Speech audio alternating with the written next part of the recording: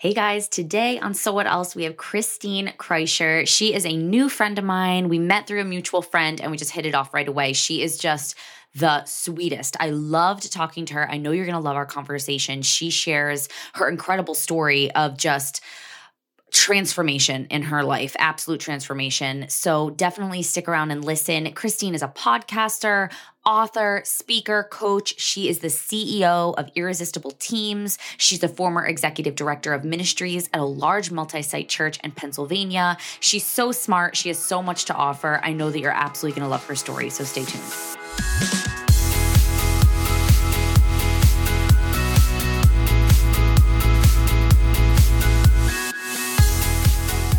Christine, thanks so much for coming on So What Else? Thanks so much for having me. I've been looking forward to this, really looking forward to our conversation today. Me too. You know what's so funny is that I don't actually know you, but I feel like I know you.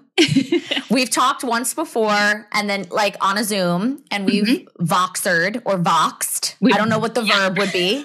I tried to say that yesterday. I was like, I've been voxing with Caitlin. Voxing. Like, wait, is it voxering or voxing? Right. I don't know. Voxing, whatever. And I feel like I know you and I've listened to your podcast. And so I feel like I know you. So today, like honestly, for me, on days when I'm doing an interview and if it's someone I've never spoken to before, I have some nerves. But today, Scott was like leaving and he was like, are you good for your interview? You're nervous? Do you want to talk through anything? And I was like, oh no, it's like fine. It's like, I feel like I'm interviewing a friend. And I was like, that's so funny though, because I haven't even actually met her, but I just feel like you're so easy to talk to. Thank you. And I feel the same way about you as well. And we have mutual friends in Rich Birch. So we do. It must be awesome. And so it's funny because I didn't think I would have nerves, but for the last hour, I'm like, because I haven't really shared my story in a long time. Yeah. Like pieces of it, of course, all of the time.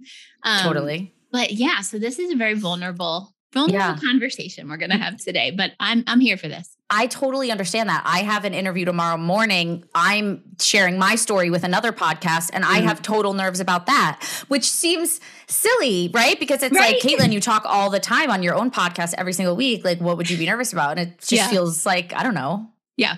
A little naked. I don't know. It does. It really, really does. Yeah. For sure. But yes, Rich Birch introduced us. This is, I think, maybe the third or fourth week in a row that I've mentioned him. So I sound like a fangirl, but it's fine. Rich has just really had my back recently and just like come through. So I also voxering, whatever the heck with Rich. And I'll like shoot him a vox, whatever. If I have a question about podcasting and one time I had asked him something and then he shot back with, hey, a friend of mine, Christine, just started a podcast. Like, would you be willing to talk to her? Within minutes, he had us connected via text. The next day we were chatting on Zoom and here we are. Yeah. And you were so helpful because we started this stinking podcast. We have no idea what we're doing. So you were so, so helpful and so generous.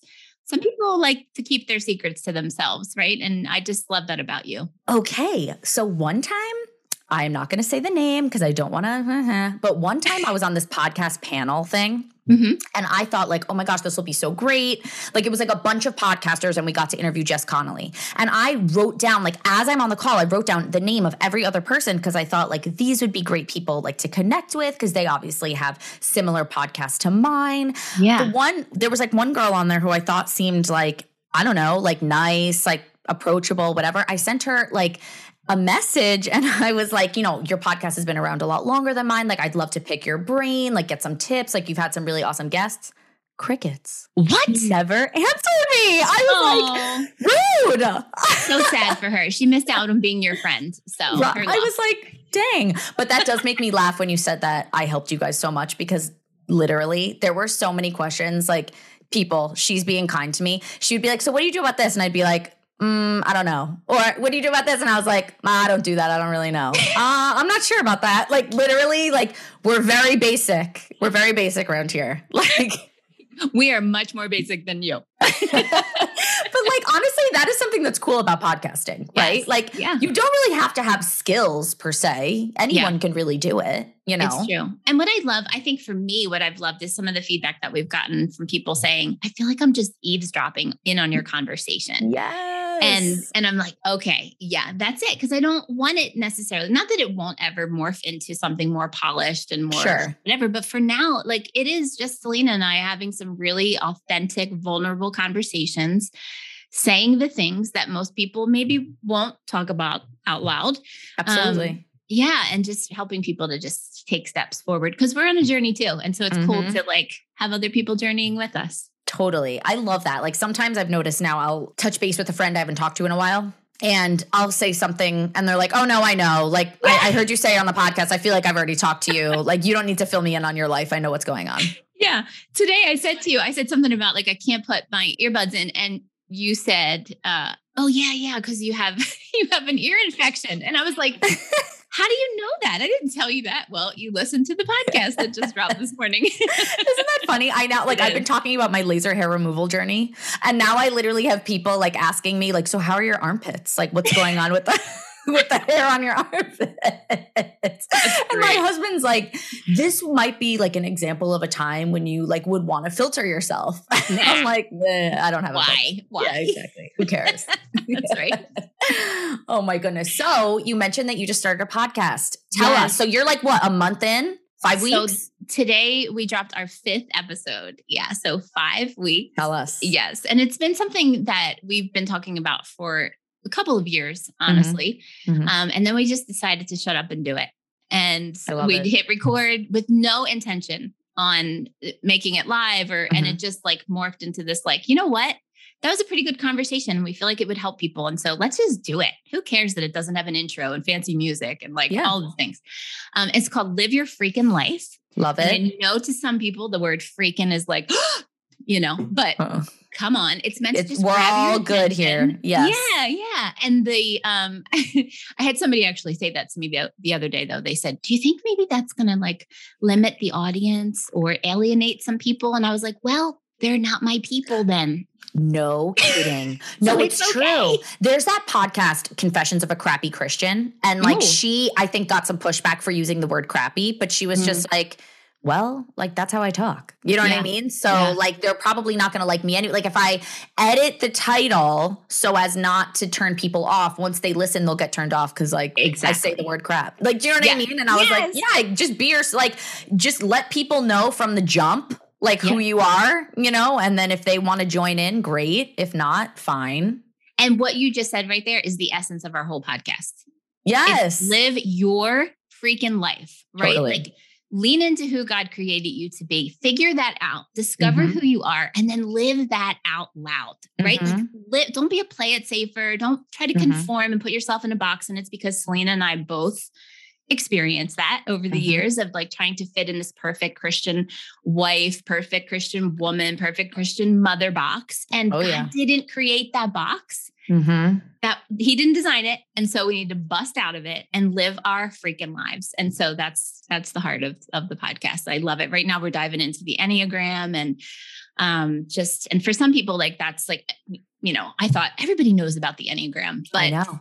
It's not true. No, I know. And so it's we just wrapped up it's going to be 2 parts, intro on the Enneagram. So refresher for people who are familiar with it, but then also, you know, an intro for people who are clueless. And it's neat to hear, like we're getting a lot of texts and messages from people saying, okay, got the book, took the test, ready to start this journey. And we're like, yes, okay, let's do fun. This.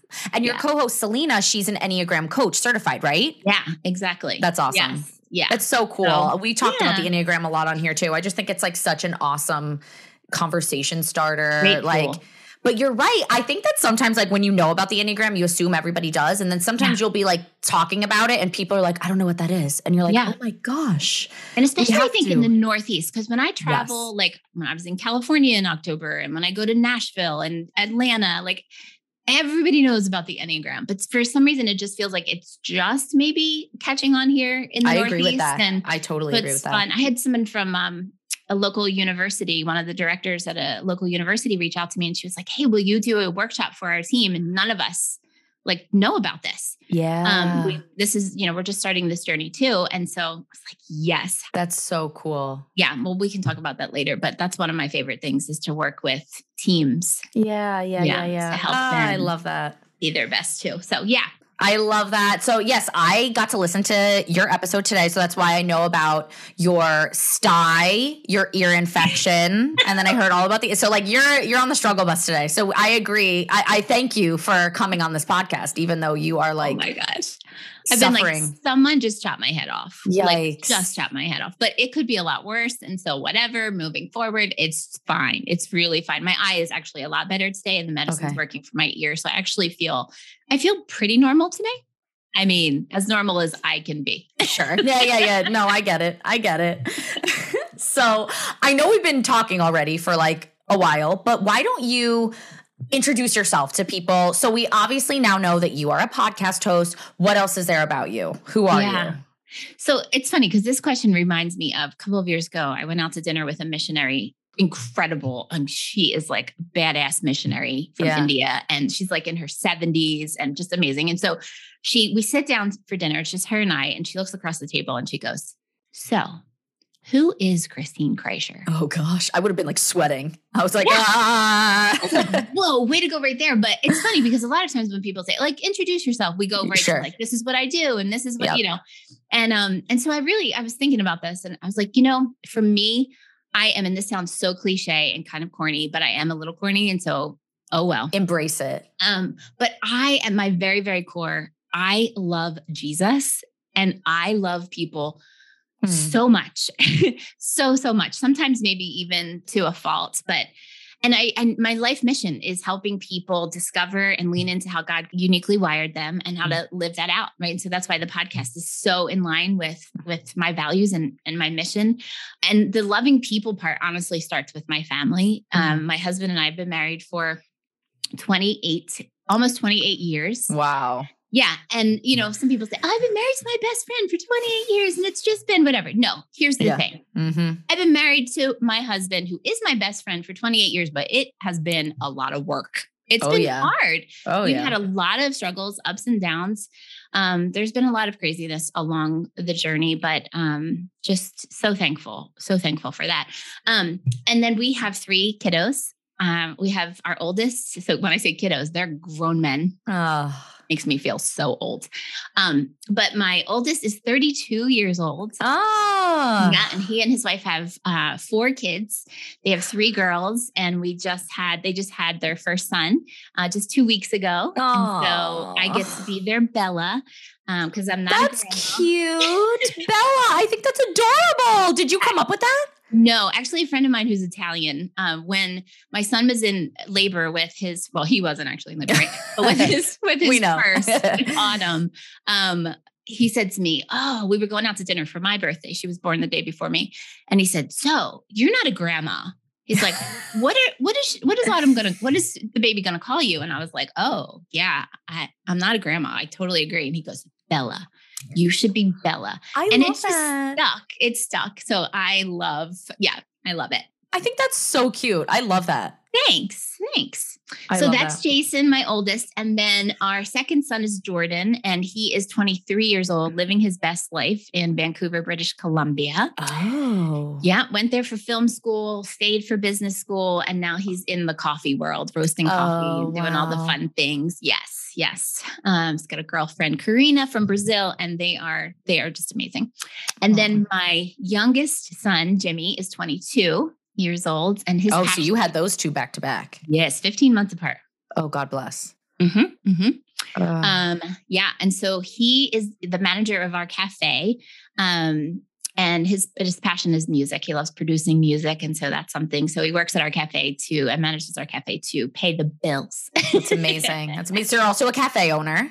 Yes. So 28 years ago, I started a cafe called the Bagel Bar Cafe in Kutztown, Pennsylvania.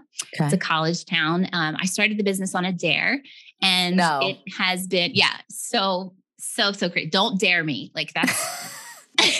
That's amazing. So it's been part of our family for 28 years, supported our family for 28 years, and been a light in the community. And I love that. I love that. That's like a dream. That's a dreamy little thing to like own a cafe. Well, it's dreamy until you do it. Yeah. You're right. No. It's like, to me, I'm just picturing like friends, like, you know what I mean? Like when they're sitting around at the cafe, and I'm like, That's it's so dreamy nice. for the people who get to partake. But if I'm being honest, like the last 2 years with COVID sure. you know, and I can speak, like, this is not just us. I know this, right, to be true of all small business owners. It has been the hardest 2 years of our lives. I mean, for everyone, right? But for small business owners in particular, just being understaffed, prices going through the roof, like totally. It's been quite a journey, and really been a, wow, how do we still, how can we thrive? Honestly, I follow someone on Instagram who owns a coffee shop in Texas, and she Mm-hmm. was like, we can't even get cups right now. No. Like, yeah. So she's like, you like, just to put it out there to people, like, if you're annoyed that like prices are going up, or like your local coffee shop is out of a lot of stuff, or like whatever, like we can't even get cups. So it's like, we have coffee and nothing to give it to you in. Like, we're literally standing outside at like Walmart's when they open to try and like snag like the last like thing of to-go cups that they sell. Like, it's wild. Yeah. And then the prices, like I would say on average, prices have gone up 40% from paper products to food costs, all of the things. Plus we have to pay people so much more. Of course. So competitive. And so it's a miracle for small business owners that still have their doors open. Kudos to you. Like, because it has been near impossible, honestly, like so hard. And I could go on and on and on about that, but that is just like, man, if you're a small business owner, all my love to you. Yeah, for real. Struggle is real for sure. But so are you like a coffee addict? I'm not a coffee addict. It's funny. I have about 1 cup a day. Okay. That's me. Yeah. Okay. Yeah. Okay. So, and I don't have it first thing in the morning because I don't want to be dependent upon that. Yeah. That's weird. That's smart. No, that's a smart thing though. That makes sense. It's kind of my mid-morning reward for like, okay, now it's time to enjoy and savor a cup of coffee. I like that. Yeah. Ooh, maybe I'll start doing that. I like that little tactic. Like, maybe reward myself for getting a few things done, and then like have a cup of coffee. I like that. Exactly. That's good. Yeah. So and before that, so it's funny because when you said like, oh, that's like the dreamy thing, right? Like to own a cafe. I've had so many people say that to me over the years, like, oh, you own a cafe. Oh, that's so nice. I've always had a dream to own a cafe. And I'm like, yeah, don't do it. It's the same as people saying, I would love to work at the church, right? Yeah. Right? So true. You know it. That is so true. I was on staff. I was a high-level leader for about 8 years in the local church, large multi-site church here in Reading, Pennsylvania. And then for 15 years was, a whole bunch of different things. But the last bunch of years, I was the executive pastor of ministries.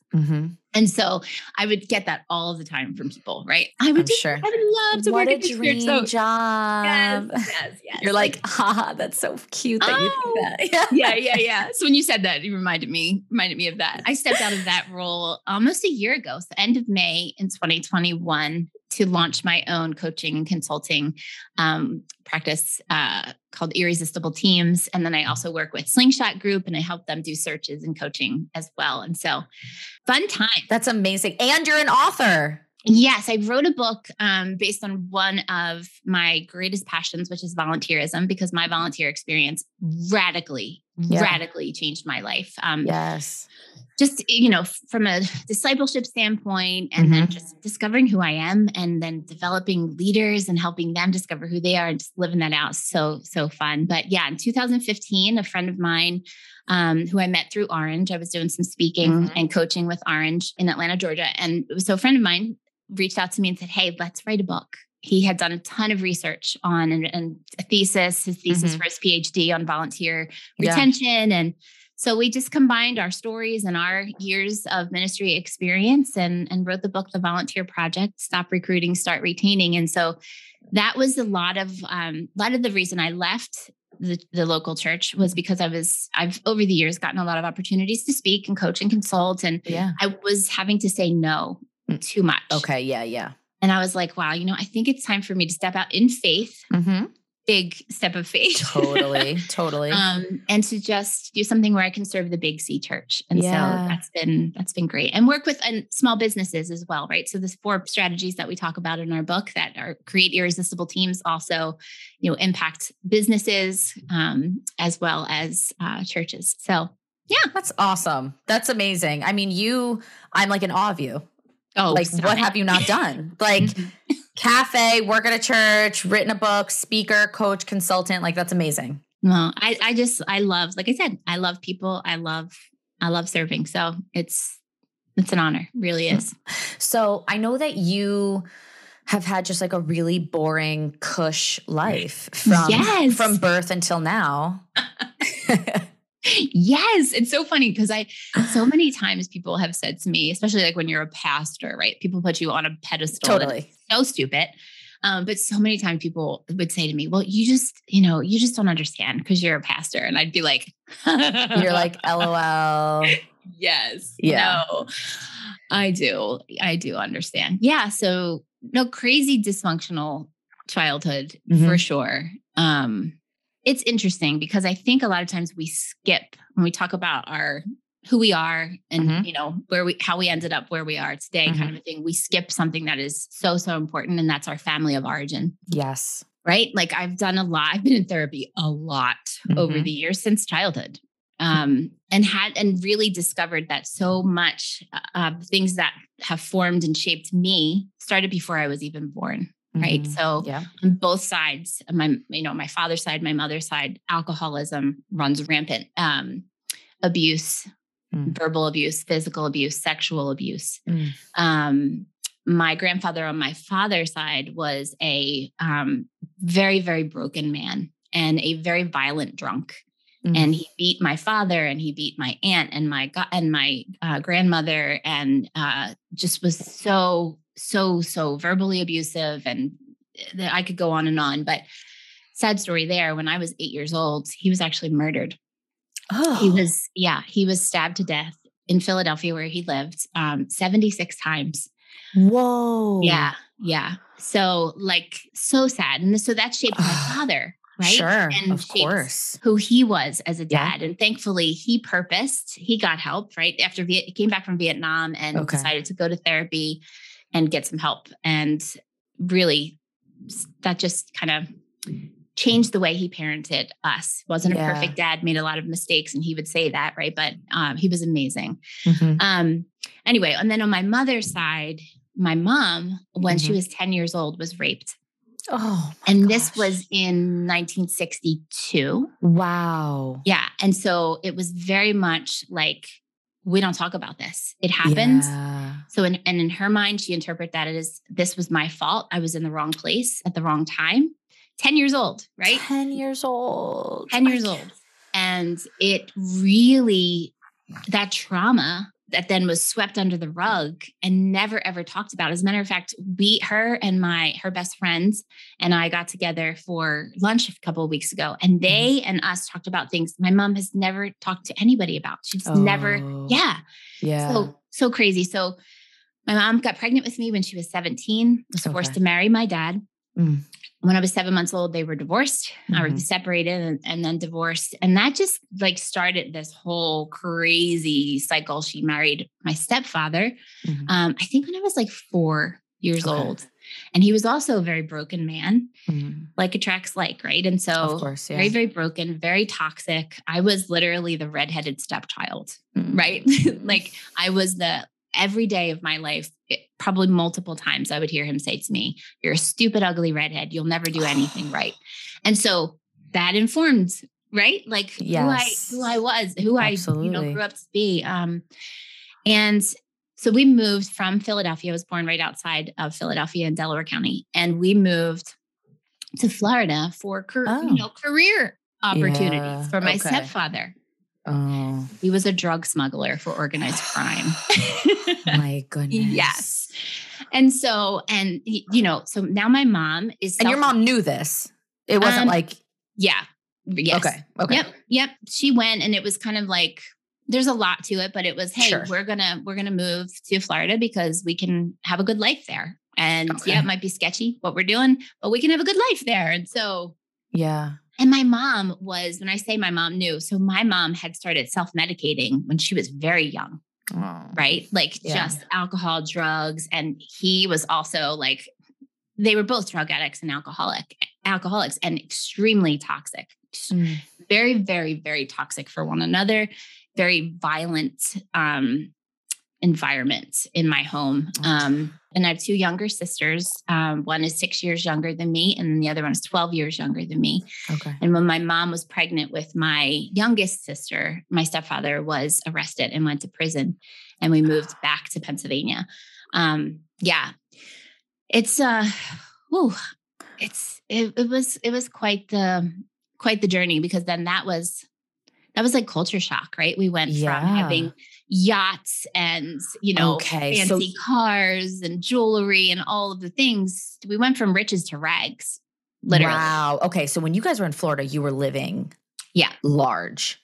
Yeah. Yes, very much so. It's funny because my kids and my husband, they're like, you're making that up. I'm like, okay, whatever.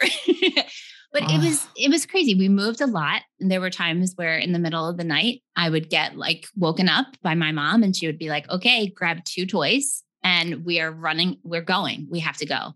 And it was because the police were coming, or whoever, right? They were coming, and we had to move to the next house. I think that's part of the reason why it's very natural for me and easy for me to make friends. Because I moved so much and went to so many different schools that it was just like, that's what you do to survive. So, wow. So when he went to jail and you guys left, like, how did your mom support you guys? Yeah. My mom she didn't finish high school because she got pregnant with me when she was 17. Right. So she didn't have a high school diploma. And it was also at that time when my stepfather got arrested that my uncle went to my mom and said, Kathy, you have a drinking problem. You are an alcoholic. Okay. You need help. And he was the one that actually got them involved with organized crime. And he had gotten sober and changed his life. Yeah, dramatically. And so at first she was like, shut up and, flipped out on him, kicked him out of the house. And then she was like, no, I think I do need help. And so she started going to AA meetings. So now we moved to Pennsylvania, in with my grandmother, who was an amazing, amazing human being. We moved in with her, and then we moved to Southwest Philadelphia in a little row home. And I remember standing in line at a church, and we didn't go to church. But I went to Catholic school all of my life, but we didn't go, we weren't practicing Catholics, right? But I remember going to a church, standing in a line for a block of cheese and for a jar of peanut butter. And, my mom having one pair of jeans after having like the best, designer clothes and like all of the things. And just a crappy car. And, it was crazy. And at that time, so I'm 12 years old at that point, raising my 2 sisters. Yeah. Literally. Like I was just a mini mom, because now my mom is going to school every night. She's working every day, going to school at night to get her GED and going to AA meetings. Wow. And so I'm mom now of these 2 little human beings. And it was hard. And I learned a lot for sure about how to take care of myself. And was there still like contact with your stepfather? Like, was your mom talking to him when he was in jail or no? I don't know. I think initially maybe there was some, but once my mom got sober, she was like, yeah, I'm no good for you and you're no good for me. We should just like call it quits. Okay. That's when my dad entered. My biological father really came back into my life, because we were so far apart. He was here in Pennsylvania and I was in Florida. And so it was, I would visit him 2 weeks out of the, or a week out of the year, something like that. But we weren't close. But then that's when I was a teenager, we started to become very, very, very close. And he was like huge encourager in my life. So opposite, right? So all those years I had stupid, ugly redhead, you'll never do anything right. And then I have my dad saying, you can do anything you set your mind to. You are amazing. You're beautiful. You're right. Like you're going to change the world. And so it provided a balance, but still, we can talk about that later, but didn't erase that voice for sure. Of course. Yeah. When I was 18, first year in college, I got pregnant with my oldest son. And he was about 9 months old when my stepfather got out of prison. And my stepfather asked my mom if he could come for a visit. He wanted to meet with me and my mom and my 2 younger sisters. Stephanie was probably 7, and then Carrie was probably 12 or 13. Okay. And so I was scared out of my mind because he was a very violent person. And in addition to being verbally abusive. And so I was like, but now I'm 19. So it was kind of like, what are you going to do to me now? Right. Totally. Right. Like I'm a big girl. And I was also very angry and had a lot of rage. I'm sure. It was bad. Like I remember while he was in prison, especially like when I was 16, 17, 18 years old, thinking if I see him in person, like I might just kill him. Right. Yeah. Because the pain was so, so deep. And I started self-medicating when I was 11. I started getting high. 12, started getting high, drinking. I was a hot mess for several years. And just was repeating the same stuff, right? Like that's what we do until we figure out that that doesn't have to be the case. So this was one of the most, this was a turning point in my life. I'm 19. I go to my mom's, my stepfather shows up and I'm sitting there with my baby in my lap. I can still see it today. He's sitting in my lap and my stepfather, he looks at me and he goes, I just don't understand. Like, what's your problem? He's like, you had a good life. You had all of the things I provided for you. Like, why are you so mad at me? What is happening? And I looked at him and I said, I had like all of the things. We had money, but no love. Like you never said a kind word to me ever. Like I'm thinking of actually an example in my mind right now. On a Christmas morning, this is the perfect picture. Christmas morning, I woke up when I was probably 10 years old.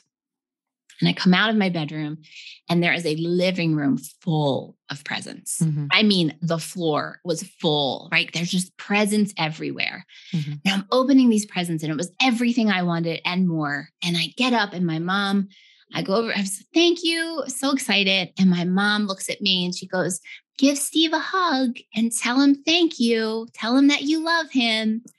And I was like, very vulnerable, like I get rejected kind of a thing. And I turned to him and I put out my arms and I start to say the things. And he looks at me and he goes, get out of here, kid.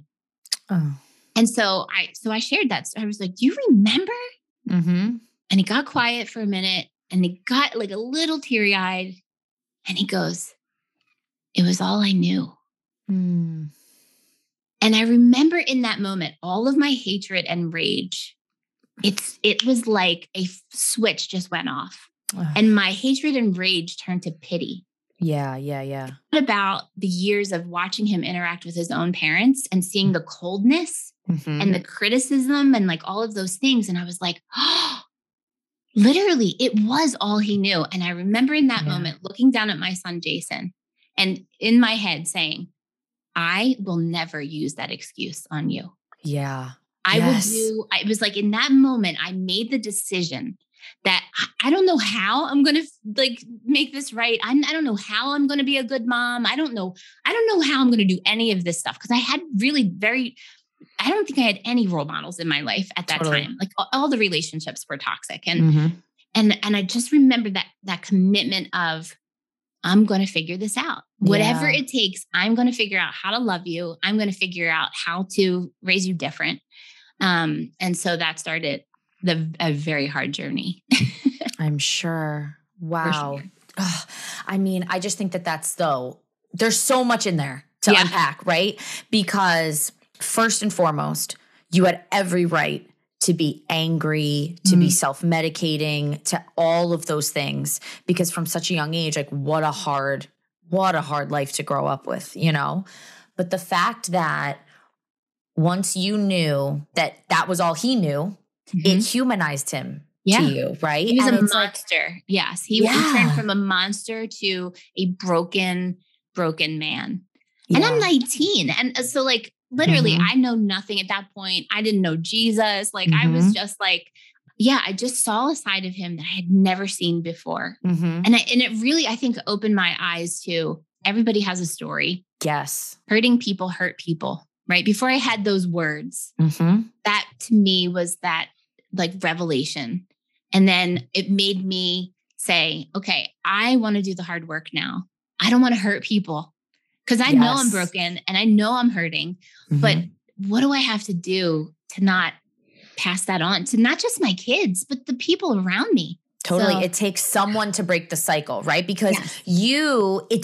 the fact that you learned about his past and it humanized him to you and it gave you pity and took away your rage, that's a beautiful, amazing thing. It doesn't make it okay, obviously, what he No. did to you, but you could have just become another version of him, where then in your life, you could have just repeated those same behaviors and said, like, this is all I know, which would have been accurate because that is all that you did know. But it takes someone like you to break the cycle, to decide, okay, yes, the only thing that was ever modeled to me was completely dysfunctional, but I'm going to break the cycle and not continue those behaviors. Yeah. And I think that's interesting. When you say that, break the cycle, I think I love my mom and dad so much because they both did that same thing. Yeah. Right. So when I say I didn't have role models, I didn't have role models in like healthy relationships and healthy parenting. Sure. What I did have is role models of overcomers, right? People who said, okay, just because I was raised this way doesn't mean I have to raise my kids this way. And for my mom, like I was 12 years old when she decided to make a change, but that change impacted everything, right? The sad story there is for so many years, once my mom stopped self-medicating, she dealt with so many mental health issues over the years. And so in my teenage years and then young adult years, struggled in and out of mental hospitals, suicidal and just bipolar. And she uses her story to impact other people's lives and to help other people. Today is actually, as we're recording this is her 37th year being sober. Oh, wow. Yeah. And so, just incredible, examples of those, things. And I think that's where I kind of got that. It was like, okay, I can break the cycle too. I don't have to be a statistic. Yeah. I don't have to keep repeating these patterns. I can figure out, another way. And all right. So take us down the journey. So you had that experience with him at 19, you resolved to not continue those behaviors. So take us through it. So when I was 21, so my oldest son is from my first marriage. I was actually not married when I had him. I was 18 when I had him. We got married a couple of years later, and within a year we were separated and divorced. Okay. That's a whole long story, but that was a very, very toxic relationship that began when I was 15 years old. Wow. And so we were together for 7 years. But again, just very, very, very toxic. And so, so we separated, and that was hard because now I'm a single mom, right? And living on my own and trying to get my stuff together, trying to figure out what I'm going to do with my life. I didn't finish college because I got pregnant when I was in college and set to go back. And then I ended up going into real estate. And it's interesting, God has a perfect plan and it doesn't always look the way that we think it's going to look. But I ended up using that real estate knowledge and the experience in property management to, when I met my new husband and we'd been married for a number of years, we started flipping houses and buying rental properties. And I was able to use all of that. Right. And so just love how God, he weaves all of the pieces, broken pieces together. So I met my husband not too long after that. And I was remarried in a year and a half, and we had both been married before and both had some dysfunctional childhood stuff that we were bringing into this new marriage. And so it's one of those things where I always tell people, like, become the right person before you look for the right person. That's good. You save yourself from so much heartache and your children too, right? Like that, because then that carried over into, like how we functioned as a family. So now he's a stepfather and, to my son and that was really, really hard because we weren't on the same page and we weren't whole. We were two broken people. And so we had to do a lot of the work, while we were together and we have over the years. And, we got married in 1994. And then about 2 years later, we had Jordan. And then 15 months later, we had Jimmy. And it's a whirlwind. Yeah, it is. It really is a whirlwind. And I told you, started the cafe, on a dare when Jason was going to school, kindergarten, full day kindergarten. And wow. So okay, I'll try this. Why not? Good for you. All along I had been, well, let's say in 1992, I went to a non-denominational church service. Somebody invited me to she was my boss at the time, Michelle. Okay. And she was a follower of Jesus all of her life. And she was just like, hey, come to this service with me. And I was like, no.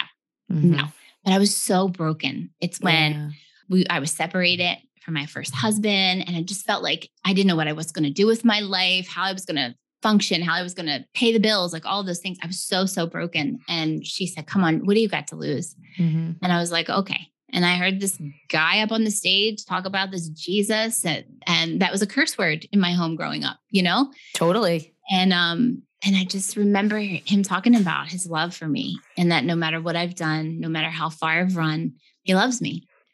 And I was like, me? Even me? Yeah.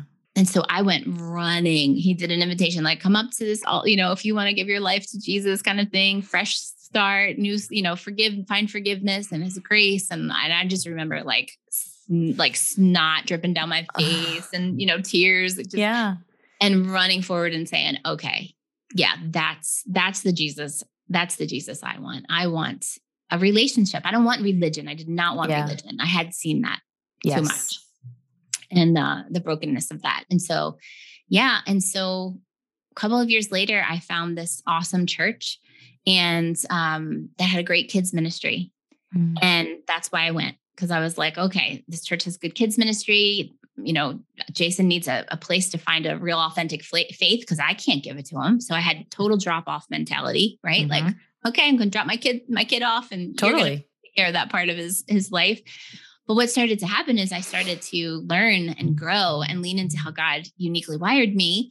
And I started to discover some things about myself. And someone tapped me on the shoulder and said, hey, you want to serve in kids ministry? And I was like, no. Not really. Because at that point now I had 2 babies at home too. And I was no. I would rather do anything other than help in the kids ministry. Do you want me to scrub the toilets? I'll do that. Let's just stick pins in my eyes. Yeah.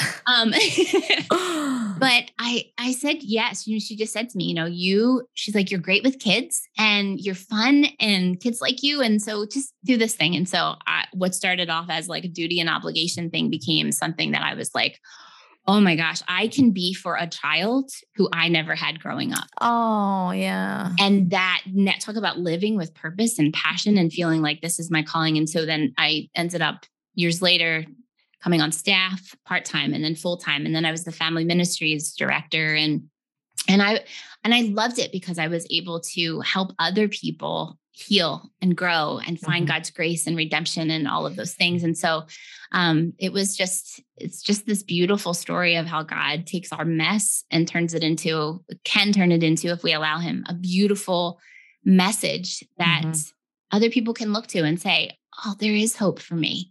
There's hope for my kids. There's hope for my family. There's hope.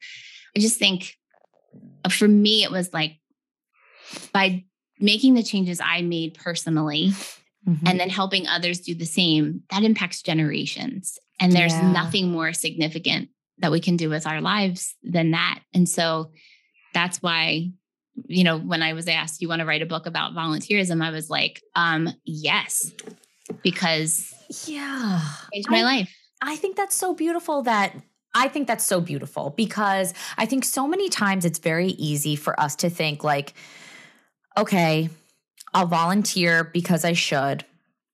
It's the right thing to do, XYZ, blah, blah. But I think that it's really cool that for you, someone asking you to volunteer changed your life. Yeah. I think that's really, really beautiful. And another thing is that I just feel like I've interviewed so many people on this podcast that have been through crazy trauma, dysfunction, whatever. And their life is completely different today than it was prior to whatever happening to them. And their daily purpose, like their life is now dedicated to helping other people. And they're using what they learned through their own trauma, through their own pain. It's almost like you can't. When you have received I mean, for me, it's like, this is a simple analogy, right? But I'm a foodie and I'm a coffee snob. And so when I find a great restaurant or I find a great Yes.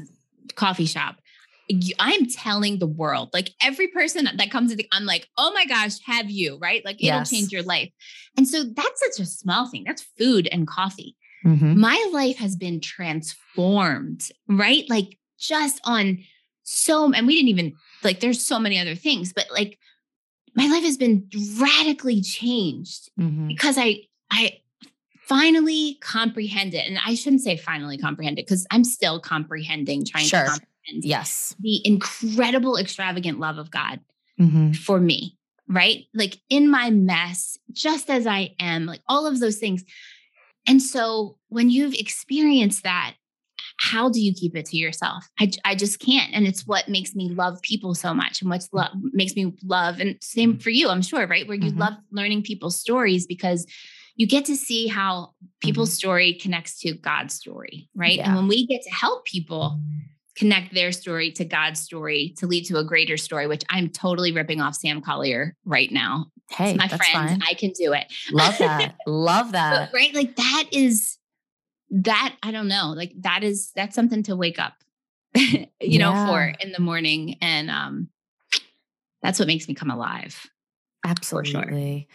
So from your friend inviting you to church one Sunday, that Mhm. changed your whole life.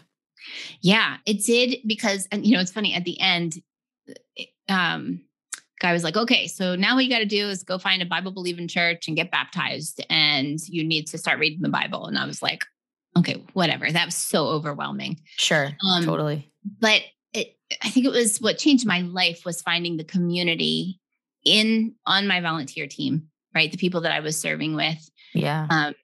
And just finding people. And over the years, this has looked very, very different. And even today looks very different. Just finding people that I can wrestle with God's word, or wrestle with about God's word, Mhm. who allow me to wrestle with hard questions, ask hard questions, not check my brain at the door, Yes. kind of a thing. And that has transformed my life as well, especially in the last few years of just finding a community of people that's like, hey, okay, what else have I been wrong about? Mhm. And that's okay. And just being on this journey of open-handed learning and going deeper and going like mind blown. Wow. Okay. Yeah. And I'm thankful for that. Now that community is small, right? Because there's Yeah. not a lot of people willing to do that Mhm. in a safe way. So I continue to I just want to be closer, right? I just want to learn more. I want to be Yeah. closer, and yeah, like I said, help other people on that same journey. Because I know, like, there's so many times we're all doubt is a part of our faith, right? Yeah. It's not the absence. Doubt is not the our faith is not the absence of doubt. But yeah, I don't know where I was going with that, but No, I agree with you so much. To circle back, how do you feel like, because it in a perfect world, it would be like you had this upbringing that was hard. You had that moment when you were 19, when you had that understanding of your stepfather. You declared that you were not going to continue that with your own son. Then not long after, you ended up at church. You had, an experience with Jesus, and then everything was perfect moving forward. Like you were an emotionally healed and whole person. You had no gaps, and it was all good. You're so funny. Podcaster and comedian. Oh my gosh. I really have been in therapy so much. And when I haven't been in therapy, I've always had a coach. Right. Okay, yeah. And I would say multiple coaches, right, to coach me in different, because I realized I have so many blind spots. And when you grow up in a dysfunctional environment, if you do not acknowledge that there are things that you do and the impact that you make could not have negative effects, like you just like get from under that rock, right? Like get your head out of the sand. And so I was keenly aware that there were things from my childhood messages that I received and that were played over and over, the one I said, stupid, ugly redhead, you can never do anything right. Like that informed so much of everything that I did up until today. Yeah. Right. It's just less and less and less. But because I remember feeling like I did the work and that whole like, okay, I'm not stupid and I'm not ugly. Like, okay, I've overcome this. This is not an issue in my life anymore. When I read Carlos Whitaker's book, Kill the Spider, I literally, oh my gosh. I listened. That book, he talks about so many times what we do is we have things that have happened to us, whether it's trauma or whatever, the way that we were raised, the people that we have been influenced by informs the way we behave, right? So many times we look at the way that we behave and we just clean up the cobwebs as opposed to identifying the actual spider. That's the root cause of the problem, right? Okay. And so what we need to do is go after the spider. We need to kill the spider once and for all. Yeah. And so I'm reading his book and I actually heard him, I think it was on Annie F. Downs' podcast. I think, no, it was Mike Foster. Do you know who Mike Foster is? I think so. Oh, he's amazing. So Mike Foster was interviewing him about his book, Kill the Spider. And in the interview, Carlos had an aha, like, oh my gosh, I just identified another spider that I didn't even know was there. In real time. I love that. And I'm driving down the road. I'm actually heading to Orange to speak at an event at the Orange conference. And I'm driving down the highway, busy, crazy highway. I'm by myself and I am sobbing because I realized that message, I had not killed the spider. I was cleaning up the cobwebs. I was saying things like, okay, I'm not stupid. And I was doing the right things, but why was it that every time in a meeting, and I'm an executive leader at a large church, right? Seat at the table, use your voice, Christine, but I was making myself small. Why was I would say to myself, like, why didn't you share that idea? Or why didn't you share that thought? Or why didn't you, say like, no, I don't agree with that. And I did that a lot. Let me say that. But there were times that I didn't. And I would say, why? And it was because when I looked, it took time to really sit and reflect. It was because the message I was hearing was, that's stupid. Yeah. You're going to say that and you're going to look dumb and they're all going to know that you're dumb. It's that imposter syndrome thing that we talked about in the podcast a couple of weeks ago, right? Like, and so I made myself small and that was a disservice to the people around me and the people I was supposed to represent. And so that was like a huge, okay, I still have work to do. So let's get back into therapy. Let's talk about this. I'll give you another example. When I wrote the book, I will never forget, and this sounds really stupid and people laugh when I tell this story, but this was a serious thing for me. Wrote the book, got an invitation to go to the SALT conference, the Creative Arts Conference in Nashville to speak about the 4 strategies in my book, right? And Luke McElroy sends me an email and he says, by the way, after your workshop, I'm going to have you come out to the table and sign books. And I read those words and I was like a celebrity. I'm going to throw up. No, I'm not doing that.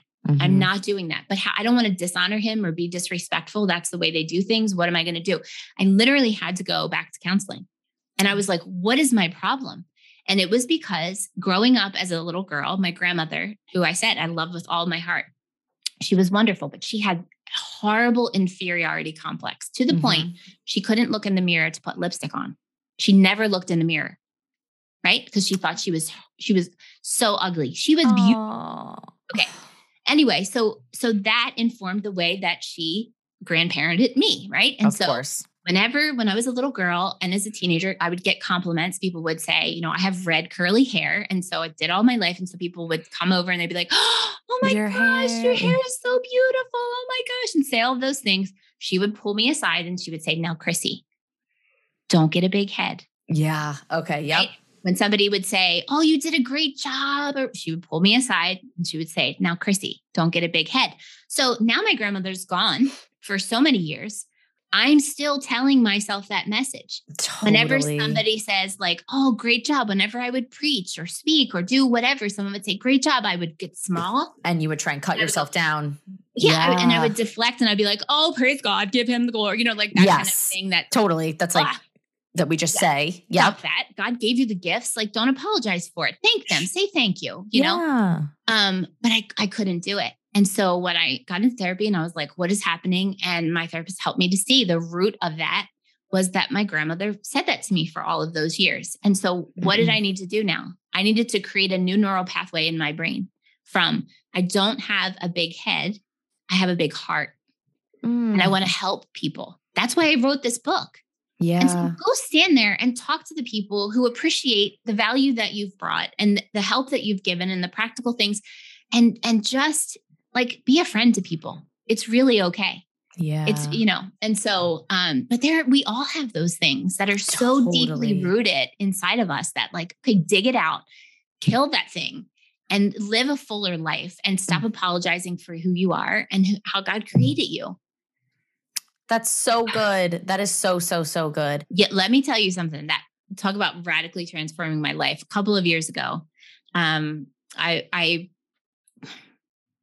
went to a women speakers collective boot camp. Went to one in Toronto, Canada. And then I went to another one. Reggie Joyner was so kind to say, hey, we want to pay for you. You're one of our speakers. We want to pay for you to come to this boot camp. And Danielle Strickland, who is one of like, she has deeply impacted my life, spiritually, leadership wise, all of the things. So this is her boot camp, right? She's leading this. And one of the first things that she does is she talks about humility and she defines humility because you remember me talking about I heard you say this in your podcast and I loved it. Yes. Go. Oh my gosh. Because I remember thinking humility is making yourself small. It's apologizing for who you are. It's like, you know, like, oh yeah, no, it's not about me. It's all about God. Right. Yep. Like, and it is, of course. Of course it is. Yes. But so she got up there and she said, humility is agreeing with God about who he says you are. It's not making yourself small. Yeah. It's agreeing, it's finding your voice. It's leaning into how he has created you and how he has uniquely wired you, right? To show up in this world, to make a difference in this world. And if you make yourself small in the spirit of humility, that isn't even the right definition, you're robbing the world. And you're not, and it's almost like it's insulting God. Right? Yeah. Because it's like, you gave me this stuff, but I'm not really going to use it to its fullest potential. I'm just going to like back off here and like not show up the way that you created me to show up. Yeah. I did that for years. I was like, why? Again, trying to fit in that perfect little Christian box. Like I had to be quiet. I had to be submissive. I had to be all of these things. And I had to unlearn so much of that because I struggled for years going, God, I know you created me. I'm fearfully and wonderfully made, but did you make a mistake? Yeah. Did you make a mistake with me? Because like, I'm a leader and like, I'm an entrepreneur and I have ideas and I'm not afraid to say them. And I'm an advocate and all of these things, but I feel like I'm supposed to make myself small. And then I had to ask myself, where's that message coming from? That's not from God. Yeah. Humility is agreeing with God about who he says you are. And so that was like, oh, okay. That's huge. Yeah. And then do the work and figure out who does he say you are, right? How has he wired you? And it's a journey, but it is so, so worth it because then you start feeling comfortable in your own skin and you stop feeling like comparing yourself to everyone else. And it's so freeing. Yeah, totally. I just think that's so... It's so cool.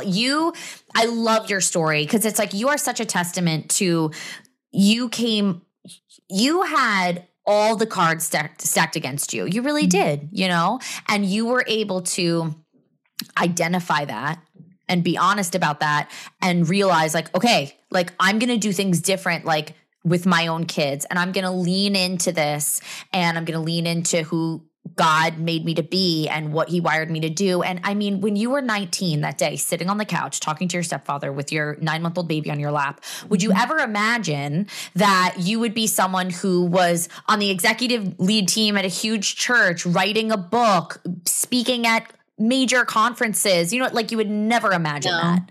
No, I wouldn't. And that's that part of like, because even when I've received those opportunities and those invitations, I would be like, I'd look behind me like, you mean, did they mean guy? me? Yeah. Right? Like, no, not me. Right? Like, why me? Mm-hmm. And then I just remember feeling like God saying to me, just step out, just take the step. I'll show up, like, can you remember that, like, the core purpose of everything, all the opportunities that I'm giving you is to help other people, right? Is to love people well, love them the way that I love them, and bring hope. And so those opportunities and those things have been hard and really, really scary. Like, I would tell people all the time, they'd be like, oh, when you speak, you get up there in front of thousands of people and it's just like, it just comes. And I'm like, oh, you have no idea how sick I am. Like literally, like, oh my gosh, I don't want to tell you the details. It's like, I just get really, really sick. I shake, like all of the things. And then I step out there and I just feel like God just goes, okay, now, and I don't even remember what I said because it was not even me. Right. And so, but at the core of it is just like, how can I love people really, really well? And show up in this world to be able to not add more brokenness, but maybe be a part of the healing. And I screw up. I'm, like, oh dear God. But man, it's worth the journey. It's worth the hard work. It's worth the fight, because people matter, and people need to know love, and they need to know grace, and they need to have hope, especially now more than ever. Absolutely. Absolutely. I love it. So where can people find you? If they are like, yo, I'm inspired by this woman, remind us, like, the name of your book. Where can we get it? What if someone wants to be coached by you? Like, can they do that? Like, where can we find you? Yeah, I love that. So I have a website. It's not the best, honestly. Like, I just don't have time to oh, please. I get it. Trust me. Point, yes. Your website's great. I don't know why you say that. But it's ChristineKreischer.com. Okay. We'll put it in the notes. Okay. And then for information about coaching, to coaching for businesses and for nonprofits and churches, that's Irresistible Teams. Try to spell irresistible. That's fun. Google will help you. I love that. On Instagram, which I try to be active, but it's C Kreischer. Kreischer. You're perfect on Instagram. Oh, yeah. Thanks. I go like dark for long periods of time, and then I'm like back with the vengeance. I do that too. I'm gone again. Me too. I have days where it's like I have so much to say to the world, like I can't possibly get it all out, and then I'm like, I got nothing. I'm tapped for the next 12 days. Oh, good. I'll see alone. It's feast or famine. It really is. Yes. It's the same thing with my productivity. Like today, I've gotten so much done. It's only 2:30 in the afternoon. I've gotten so much done. I'm so deeply proud of myself. 100% tomorrow, I'm going to be like a sloth. Like I will not accomplish one thing. Like it's just how it is with me. That's good. Right? Exactly. You're aware. Totally. Self-compassion. That's how you care for yourself, right? And then Wednesday you'll be at it again. Hopefully. We'll see. Christine, thank you so much. Oh, before I let you go, what's your favorite snack right now? Right now, so 2 days ago, I made gluten-free Irish soda bread. And oh my goodness, eating that up. I need to get it out of my house because I'm going to eat the whole thing. I love that. You're Irish. You must be. I am a little bit Irish. Yes. Your beautiful hair. Yes. I actually have a tiny bit of Irish in me. I'm pretty much Italian. Like we are like, we're Italian, blah, blah, blah. But sometimes I'm like, we do actually have some Irish and English and a few other things in us that we never tend to mention to anybody. Right. Because you know how Italians are. They're just like, we're Italian. Like how many, are you off the boat Italian? Like, it's like a competition of who's more Italian, which is really dumb, but what are you going to do? I cannot thank you enough for coming on, sharing your story, all your wisdom. I've just loved talking to you. This has been so fun. I've loved it too. Thank you so much. You are awesome. An honor. Thank you. You are too. Thanks. We'll talk soon. All right. Hey, thanks for joining us today. Don't forget to subscribe and follow on Apple Podcasts, Spotify, CaitlinElliott.com, or wherever you get your podcasts. And hey, if you want to toss us a 5-star rating, I would love you forever. Check us out next week for another new episode. And don't forget to follow us on Instagram at so.what.else. Editing and all that stuff by Matt Carpenter with Parable Productions.